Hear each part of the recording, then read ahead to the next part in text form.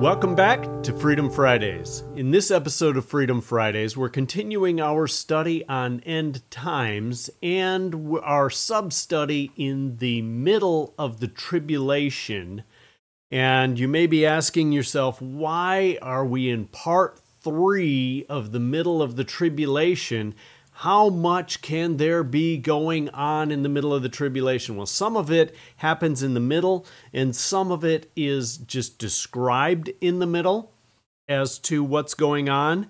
And we come today to Revelation chapter 13, and we're going to see some information about two beasts. That's right, two beasts. Two very different beasts from any beast you have ever seen. One is from the sea, and the other is from the earth. Let's take a look. Revelation 13, verse 1, "And the dragon stood on the sand of the seashore. Then I saw a beast coming up out of the sea, having 10 horns and 7 heads, and on his horns were 10 diadems, and on his heads were blasphemous names. And the beast which I saw was like a leopard, and his feet were like those of a bear, and his mouth like the mouth of a lion. And the dragon gave him his power and his throne and his great authority." So this beast has 10 horns, 7 heads, 2 diadems on there, blasphemous names all over his heads, and he looks somewhat like a leopard with the feet of a bear but the mouth of a lion. And that is one really weird-looking beast. And each of these things have significance, and I would be remiss if I didn't deal with some of it. However, I would also be lying to you if I told you I know everything that's going on here. It's not explained to us.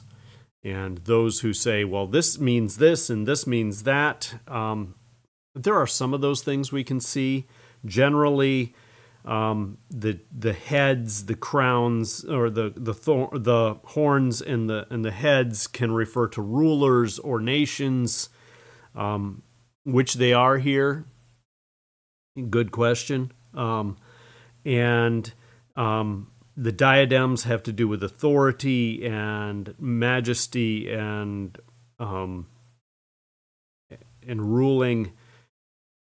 The blasphemous names on the heads, that's a little easier because this one is the Antichrist. And so he is against God. So the Antichrist that we talked about before, that made the covenant with Israel, breaking the covenant with Israel, now he's really coming to the front in the middle of this tribulation. And that is this beast from the sea. I saw one of his heads as if it had been slain, and his fatal wound was healed. And the whole earth was amazed and followed after the beast. And we're going to hear about that again in a little bit when we talk about the beast from the earth. But this fatal wound that the Antichrist had, from what it doesn't say, whether it's from the 2 witnesses, whether it's from some insurrection, whether it is from battle, it doesn't say. Other than it was healed and people were amazed by it. Ironically, people are more amazed in the tribulation at the fatal wound of the beast that's healed than they were when Christ's fatal wound was healed in the resurrection. And so this is what we're going to see here in chapter 13 is Satan's copycat of what God is and does. So you see the dragon at the beginning, that's Satan. He's copying God the Father. We've got the beast whose fatal wound was healed, and obviously he is going to be copying Jesus, the Christ. And so verse 4, they worshipped the dragon because he gave his authority to the beast, and they worshipped the beast, saying, "Who is like the beast and who is able to wage war with him?" Now, this is exactly what Satan wants, is people to worship him. Except he wants even more than that. He wants God's place completely. And so these people are worshiping Satan, and they are worshiping the Antichrist that he has set up. And they are scared of the Antichrist. Who can wage war against somebody who is, in their mind, from their perspective, immortal? Because he had a fatal wound and it was healed. And how do you fight against somebody who you can't kill? Verse 5, there was given to him a mouth speaking arrogant words and blasphemies, and authority to act for 42 months was given to him. Now, the mouth with blasphemies, obviously he's cursing God. He's setting himself up to be a god. People are worshiping him. They're worshiping him in the name of Satan. And then he has the authority to act for 42 months. 42 months is 3.5 years, which is half of the tribulation. So now half the tribulation has come to be. We're in the middle of it, and he is able to actually act. That's why he's breaking his covenant with Israel, and now he's going to do all sorts of terrible things. Verse 7, it was given to him to make war with the saints and to overcome them, and authority over every tribe and people and tongue and nation was given to him. He's going to be a worldwide ruler. So those who look at the things happening today and the globalists that are setting up the plan for this to take place already today, where they want a one-world government and a one-world ruler, and that's exactly where it's going to come into fruition, is right here with the beast from the sea, the Antichrist. He's going to have war with the saints, and he's going to be able to overcome them. We're going to see later on that they are the martyrs that are below the altar. Verse 8, and all who dwell on the earth will worship him, everyone whose name has not been written from the foundation of the world in the book of life of the Lamb who has been slain. If anyone has an ear, let him hear. So all of the people on the earth. Now, this is not all inclusive. This is all descriptive. So descriptive of what's going on in the earth. Virtually all of the people. Obviously not the ones who are the saints, because it says here more descriptive of who they are. Everyone whose name has not been written from the foundation of the world in the book of life of the Lamb who has been slain.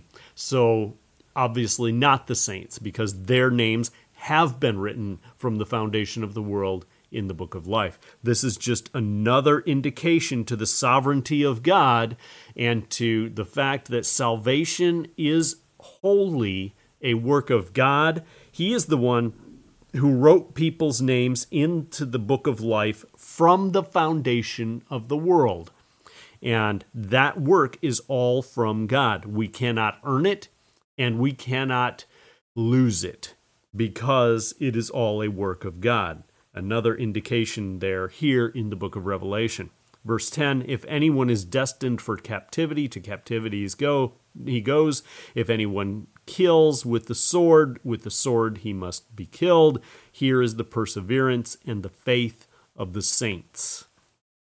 And so the saints are being hunted down, and they must continue their faith in God, because this guy wants them all dead.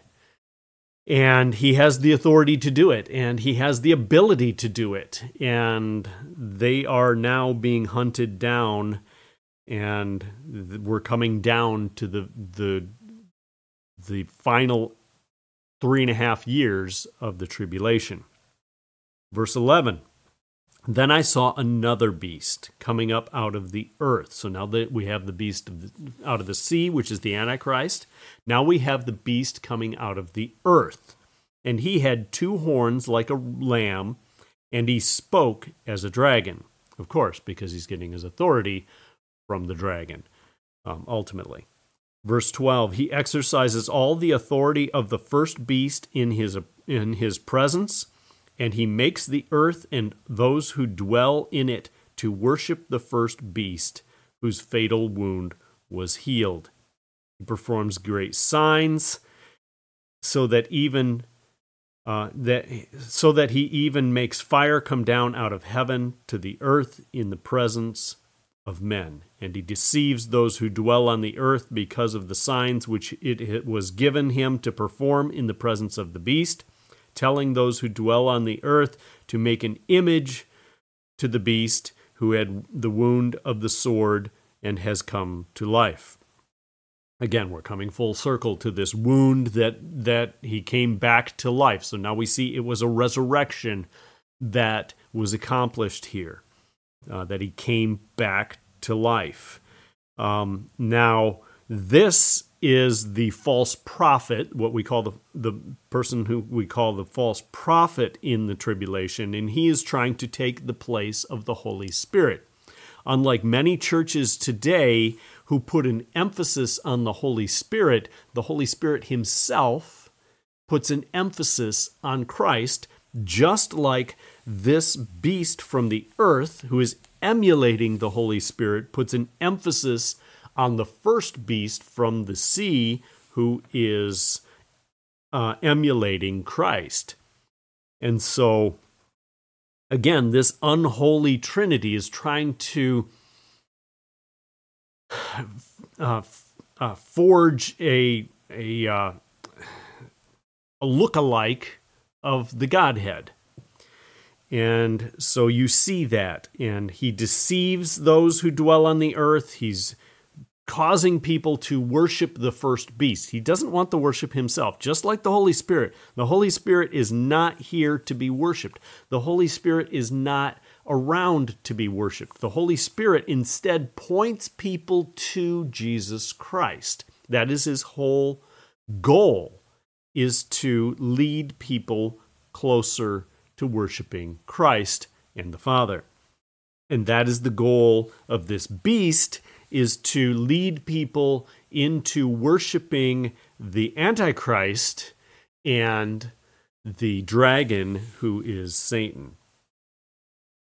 It was given to him to give breath to the image of the beast, so that the image of the beast would even speak and cause as many as do not worship the image of the beast to be killed.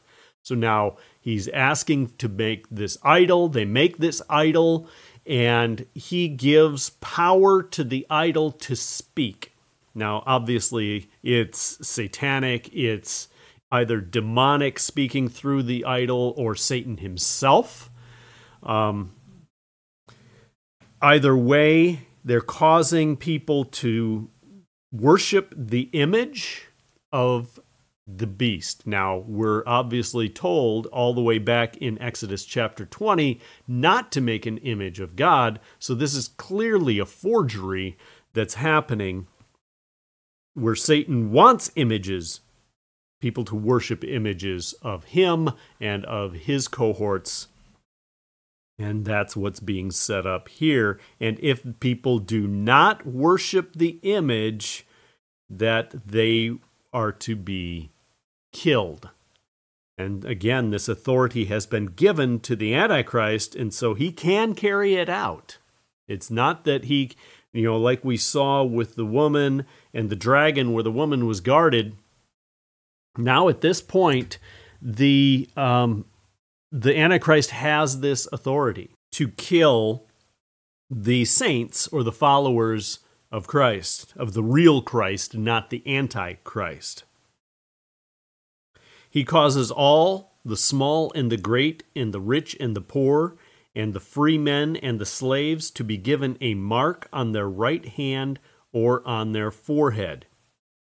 So now everybody who is worshiping the beast and receiving this mark, because this mark is a symbol of worshiping the beast, it's either on their right hand or on their forehead.